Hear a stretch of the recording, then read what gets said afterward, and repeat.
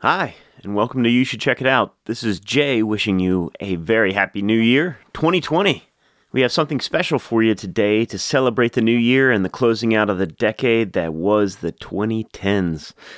We wanted to take a look back and give you our picks for our favorite albums of the decade.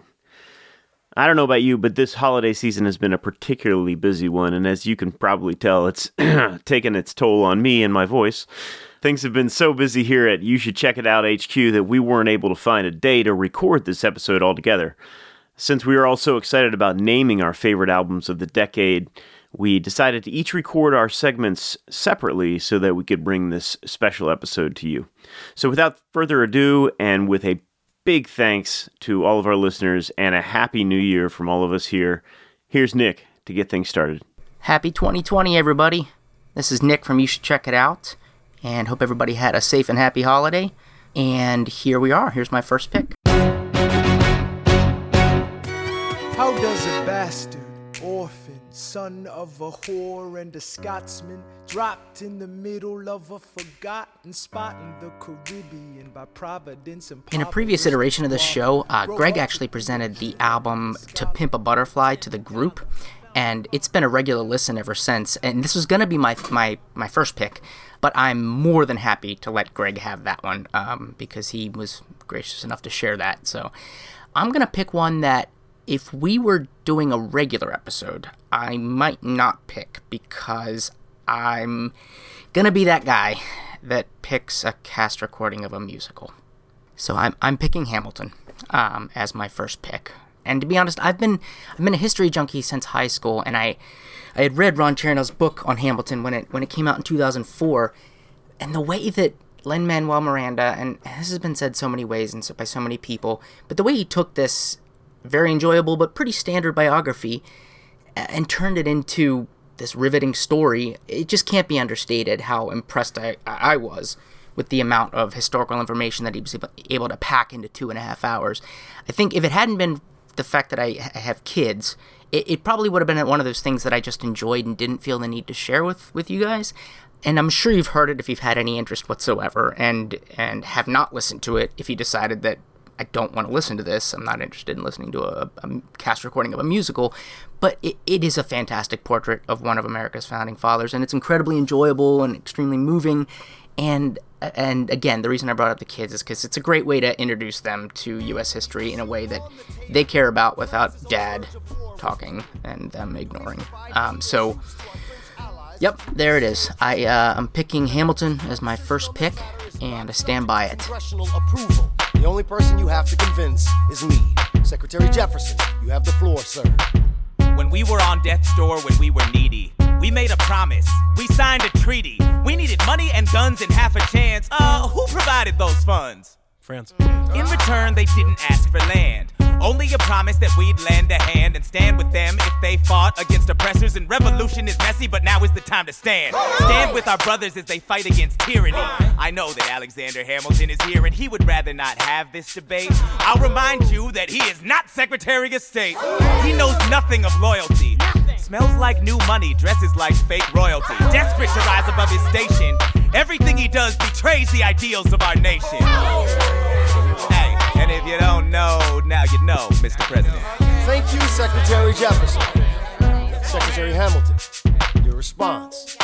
Come on, let's see it. You must be out of your goddamn mind if you think the president is gonna bring the nation to the brink of meddling in the middle of a military mess, a game of chess where France is queen and kingless. Who signed a treaty with a king whose head is now in a basket? Would you like to take it out and ask it? Or should we honor our treaty, King Louis's head? Do whatever you want. I'm super dead. Enough. Hamilton is right. Mr. President. We're too fragile to start another fight. Alrighty, so I am up for my second pick, which is going to be Tame Impala's Lonerism. This was released in October 2012, and I remember in the summer of 2012, Gautier's Somebody That I Used to Know I think it had edged out Call Me Maybe as the song of the summer. At least I hope that's how it's remembered. But about halfway through, it was like late July, this single dropped, and it was like this fuzz-laden psychedelic song called Elephant, and it sounded like it was released about 30 years after it was written and recorded. It was a really good song. The singer sounded a bit like John Lennon, or maybe he was trying to, and I tend to bluster when some new indie band drops a song that's going after an older sound. I usually assume that some hipsters recently discovered eBay and were, too excited not to use their recently acquired and poorly reconditioned Big Muff pedal. I think that's the one that gives you the 70s fuzz guitar sound, but I'm a drummer, so I don't really know. Anyway, it wasn't until I think early October that the full album dropped, and I didn't really give it a fair shake until a friend of the show, Kreshmir, recommended it, so thank you, Kresh. I'm not sure I would have given it a fair shake unless he vouched for it, or told me with confidence that I definitely would like this record. And while it's impossible not to hear the influences, like the Beatles and the vocals and the drums and the careful sloppiness of like the Velvet Underground and his guitars, this album is so much more than another like indie homage to a past generation. The album opens with what sounds like a runner's out-of-breath mantra. Gotta be above it, gotta be above it, gotta be above it. And then a synchronized drum beat fades in, and like weirdness reigns. I genuinely love it, but it's a tough first song to open with as far as, getting friends and family and, people that I think might enjoy this also, getting them to give it a fair shot. But what's so different about the album, to me, I guess, is the structure of the composition. I've read since that Kevin Parker thinks like an electronic producer, and I think that's a good way to describe what's going on with his songs. His songs are built in layers and sections, and they don't follow a lot of the rules that I learned to follow when working through new music. And also, I'm referring to Kevin Parker rather than saying Tame Impala, because this is just him. Like, he's recording all of the instruments. There are some artists that play other instruments on the album, but really this is entirely his doing. But I was genuinely surprised when I learned this, because it's a complex, dirty recording sound, and it has like the vibe of a band. But that's what it is. It's just a guy with a room full of instruments and some light gear in a basement in Perth, Australia, and it's a fantastic listen, and I can't recommend it enough. If you don't find yourself enjoying it by the second track, then do yourself a favor and skip ahead to a song called Music to Walk Home By, and go for a walk. Get your pace up to the brisk 100 beats per minute that the tempo's at, and after about 4 minutes of like a psychedelic dreamscape bliss build-up, there's this payoff that comes with about 50 seconds left in the song. It's almost like this pseudo hook. It's wonderful, and you won't regret it, and you'll have gone for a nice walk. So go do that. Anyway, that's my second pick. This is Tame Impala from 2012. The album is called Lonerism.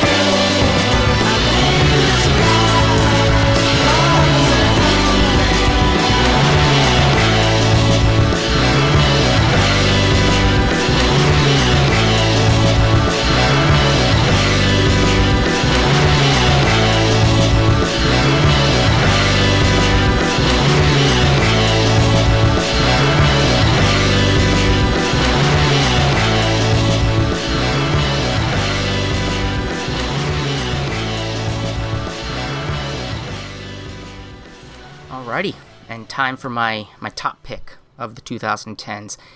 This is Bon Iver's 22 A Million, which was released September 2016, and it's definitely my favorite album of the past decade.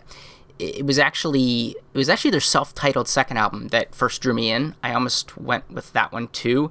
The jump that Justin Vernon made from his initial solo album, For Emma, Forever Ago, and the 2011 self-titled Bon Iver was a kind of upending shift that I hadn't really experienced since I listened to Kid A. I'm not comparing him to Radiohead, it just means that it felt like as big a jump. Vernon's ear, much like Kevin Parker's actually, from the Tame Impala pick that I had, he has a discernment and clarity it's just so far beyond my own I can't imagine not sticking with both of these artists wherever they go in the years to come, just to be along for the ride.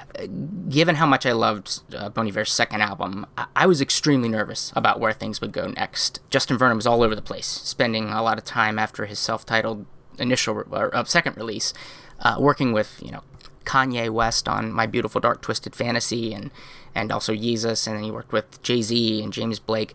When your first solo album, though, is a solo acoustic indie folk record, recorded, alone in a Wisconsin cabin over a winter with just an acoustic guitar, and then you follow up that with basically abandoning your primary instrument and building a new sound from scratch, you just don't know where the third album might land.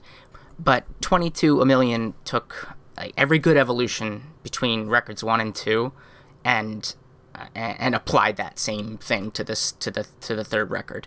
It's another one that pushes on the idea of making music accessible, which I actually appreciate. I think for some it was a tough listen, just a little bit weird, but it is a fantastic creation from a really interesting artist that I'm excited to hear what he does throughout his career. And I think this is a warranted pick, and hope everybody enjoys it as well. This is Bon Iver's 22 A Million from September of 2016. So it's not in your class. What's the function of the test? Will I start and I still help me reach the heaven for the one will ask. That's a bury them dice.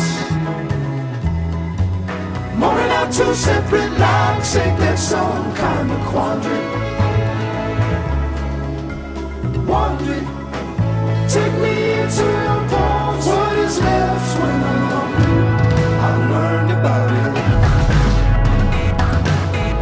I've learned about it. I've learned about it.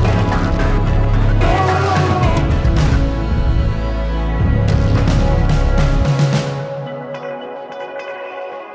I'm still standing here. Still standing in the need of prayer. The need of prayer.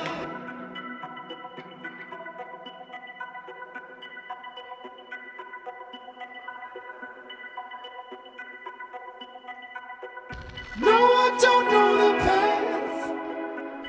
Thanks for listening to the You Should Check It Out podcast. This is Greg Lohman, the host with the most. Actually, that's not true. I'm one of three with equally as much as the others. And we are coming at you with our favorite albums of the decade. So if you want to hear my picks, listen up.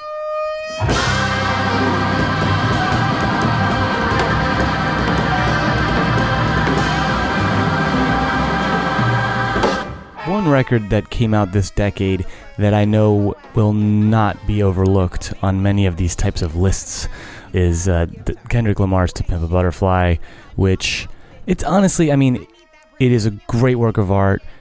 I was transported when I first heard it, and it basically every listen since then, and I can't speak highly enough of it as an album, as a work of art, and also just as an intense collaborative effort between the rapper Kendrick Lamar and his producers and his studio musicians. These guys came in and had some sessions that really were so inspired, and you can feel it from track to track. And what he put together with this record, it was game-changing. I think everyone knew that once it came out, sort of unannounced. One of my favorite songs off of it is called These Walls, with a shifting perspective about the same topic. But it's all very, very dense listen, and I can't really describe it to you. You just have to check it out. Kendrick Lamar, To Pimp a Butterfly, one of my favorite albums of the decade.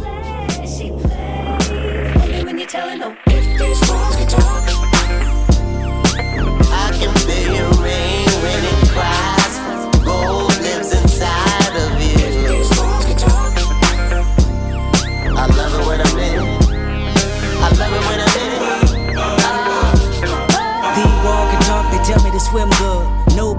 wrote better than he would. No light jacket, I'm not the God of Nazareth, but your flood can be misunderstood. War telling me they full of pain, resentment. Need someone to live in them just to relieve tension. Me, I'm just a tenant.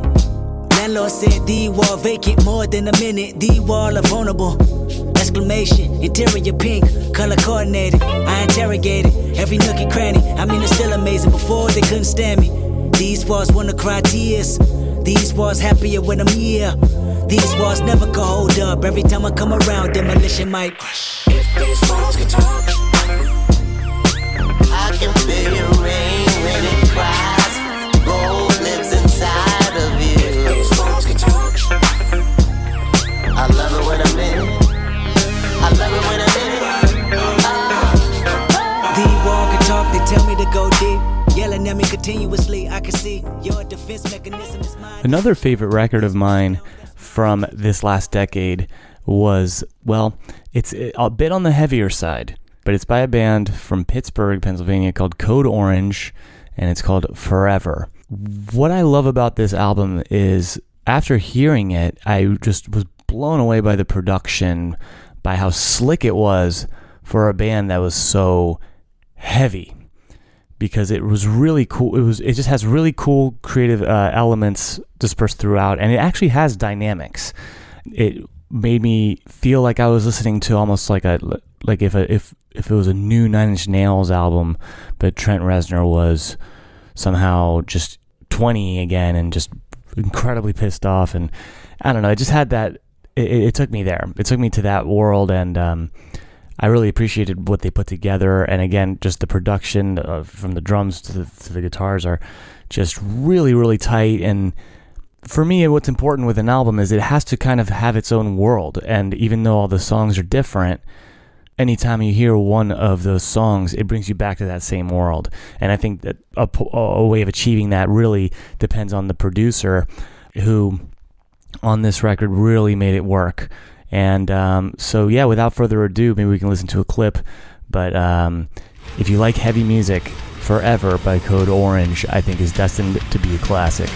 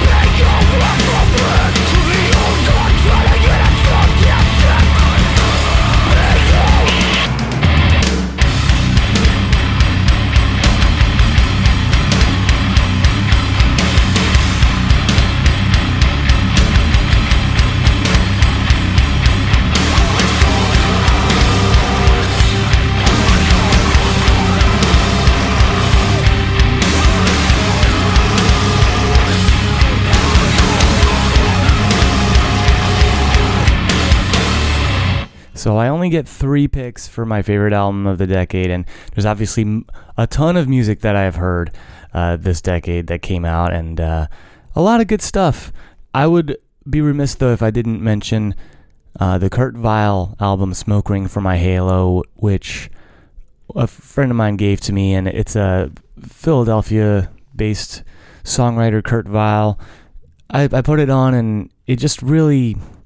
his approach to his songs was so different than what I was hearing at the time, because he just had this really not almost lethargic approach to how he was singing everything, and his lyrics matched that, and the whole mood of the music matched that, and I just found it really engaging despite it being soft and slow, which is a tough sell for me. But he really pulled it off on Smoke Ring for My Halo with really heartfelt lyrics, and I thought it would be worth bringing it up. I did have a few honorable mentions for this segment. I loved Lonerism by Tame Impala.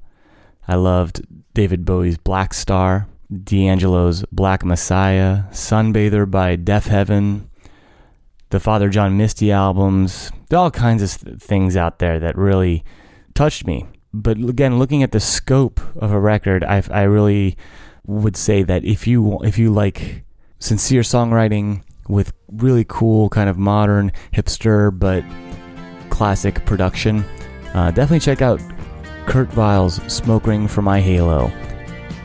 Thanks for listening.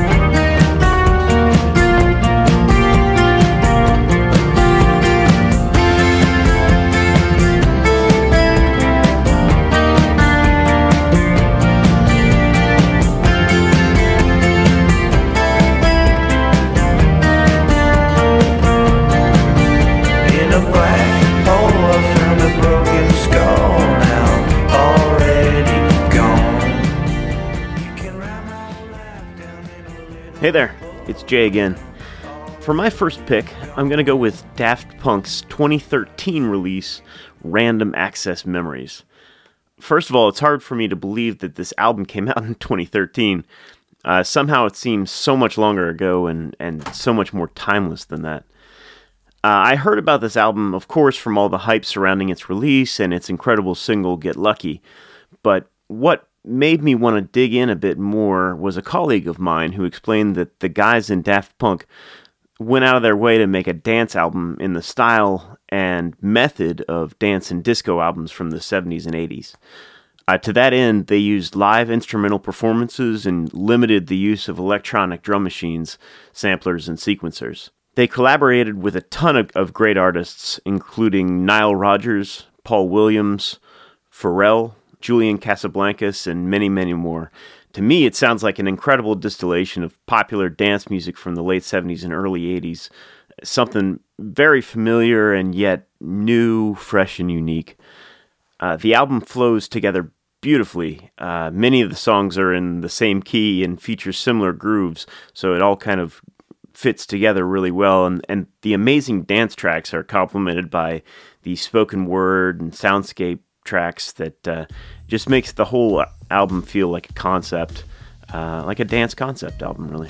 Perhaps best of all, thanks to the amazing Nile Rodgers, to me it made it clear that there was still a place in dance music for that clean, compressed, and ever more oh so funky, clean electric guitar. Oh yeah.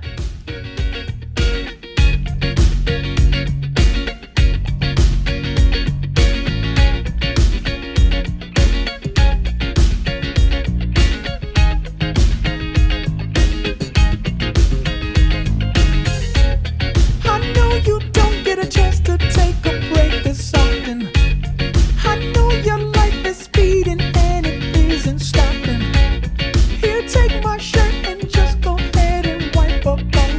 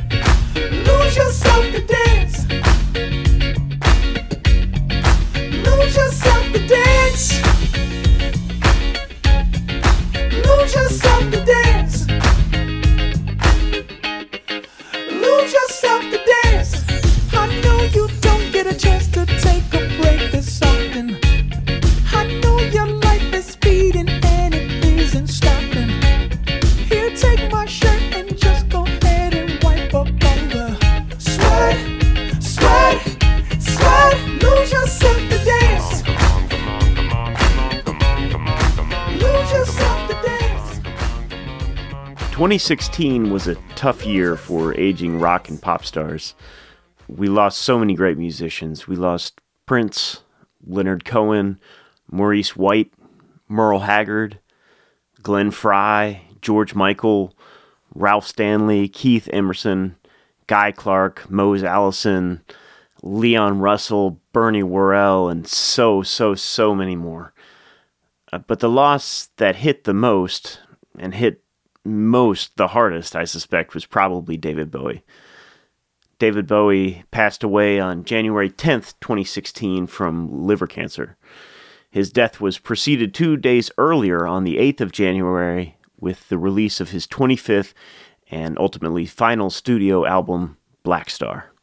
Producer Tony Visconti has said that the album was intended to be Bowie's swan song and a parting gift for his fans before his death. And knowing the creative vision and meaning, personal and otherwise, that Bowie tended to put into his studio work, I believe this is probably true. And that's an easy thing for someone to say after the fact, but just imagine that you're a musician that knows that your days are numbered. You're fighting a losing battle with a disease that most of your fans aren't even aware that you have. What do you say? What kind of songs do you write? How do you describe what you're going through? Well, Bowie, for his part, chose to make a fairly bleak album, almost anti-pop, with primarily a quintet of jazz players, young guys who specialize in improvisation and had no idea that Bowie was recording his last album or was on his way out. Go figure, that's Bowie for you. I can say that I've listened to this album many times, and I still fail to reach a conclusion about what he was trying to say, or if indeed he was trying to say anything. But Bowie wouldn't necessarily care about that, I don't think. I believe that throughout his career, his intention was to create works of art that create impressions and allow the audience to be transported to another place of Bowie's creation.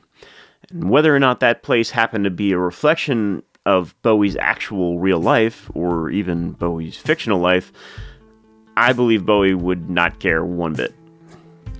What I can say is that Black Star is a masterpiece of an album. It's a work of depth, of color, variety, ingenuity, creativity, and above all, great music. Just like Bowie's life.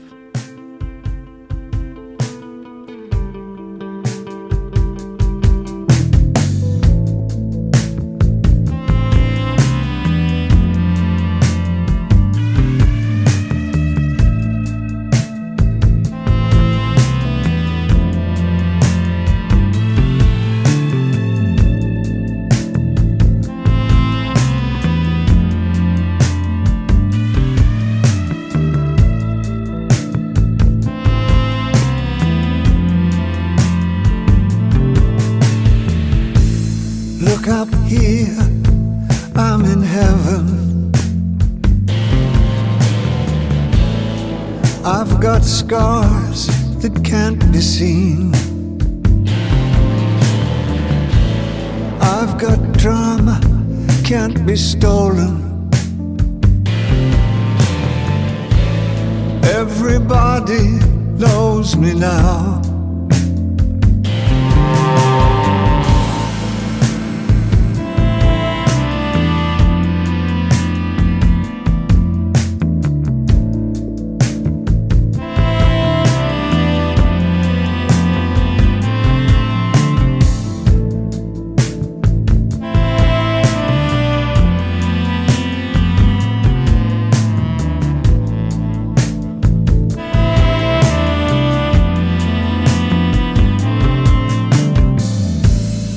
Look up here, man, I'm in danger. I've got nothing left to lose. I'm so high it makes my brain whirl. Drop my cell phone down below. My last pick for my favorite album of the decade is Jason Isbell's Southeastern, which was released in 2013. It's genuinely difficult for me to try to describe the impact that this album had on me and the type of music that I write and perform upon its release. The album resurrected Jason Isbell's career, and it really since then has only grown in significance among music fans. I was familiar with Isbell from his fantastic guitar playing and songwriting as a member of the Drive-By Truckers. Coincidentally, the very first episode of You Should Check It Out, just a demo version that was ever recorded, back when it was just Nick and me doing audio essays about albums that we liked. The first episode was me just trying to convince Nick to enjoy the album Decoration Day by the Drive-By Truckers, primarily because of the presence of such great Isbell tracks as Outfit and, of course, the title track. Although there were only 2 songs that Isbell was credited as writing on the album, I could hear the influence he had over the rest of the band, and to this day, his tenure in the Truckers is far and away my favorite era of that whole band's catalog. But Southeastern, while it wasn't Isbell's first solo recording, was certainly the first time most folks had heard about him.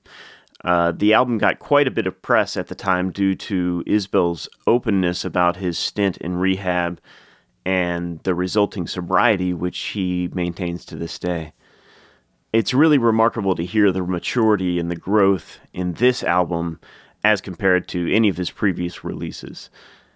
He's able to touch on, to explore, and really interact and get down to the nitty-gritty with difficult emotions and topics with a depth and authenticity that really wasn't apparent before he got clean. This album was a touchstone, and it created a new hero in Jason Isbell for me. The courage and resiliency that he showed, and the grace and humanity with which he conducts himself now, while still allowing himself to have fun and rock out as an unapologetic guitar nerd. It's really a model for the type of music that I want to make, the type of father that I want to be, and the type of man who I can be inspired by, cherishing positivity and love, not chasing dreams of rock star excess. So from all of us here at You Should Check It Out, our best wishes for a safe, happy, productive, and healthy 2020 and the decade beyond. We will see you next week. She said, Andy, you're better than your past. Winked at me and drained her glass. Cross-legged on a bar stool like nobody sits anymore. She said, Andy, you're taking me home. But I knew she planned to sleep alone. I'd carry her to bed and sweep up the hair from her floor. If I'd fucked her before she got sick, I'd never hear the end of it. She don't have the spirit for that now. We just drink our drinks and laugh out loud, bitch about the weekend crowd, and try to ignore the elephant somehow.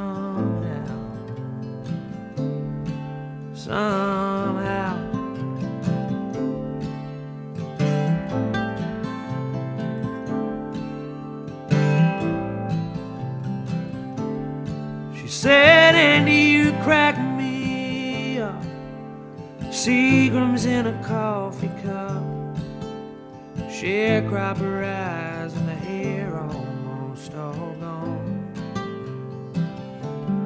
When she was drunk, she made cancer jokes, made up her own doctor's notes. Surrounded by her family, I saw that she was dying alone. But I'd sing her classic country songs, and she'd get high and sing along. She don't have a voice to sing with now.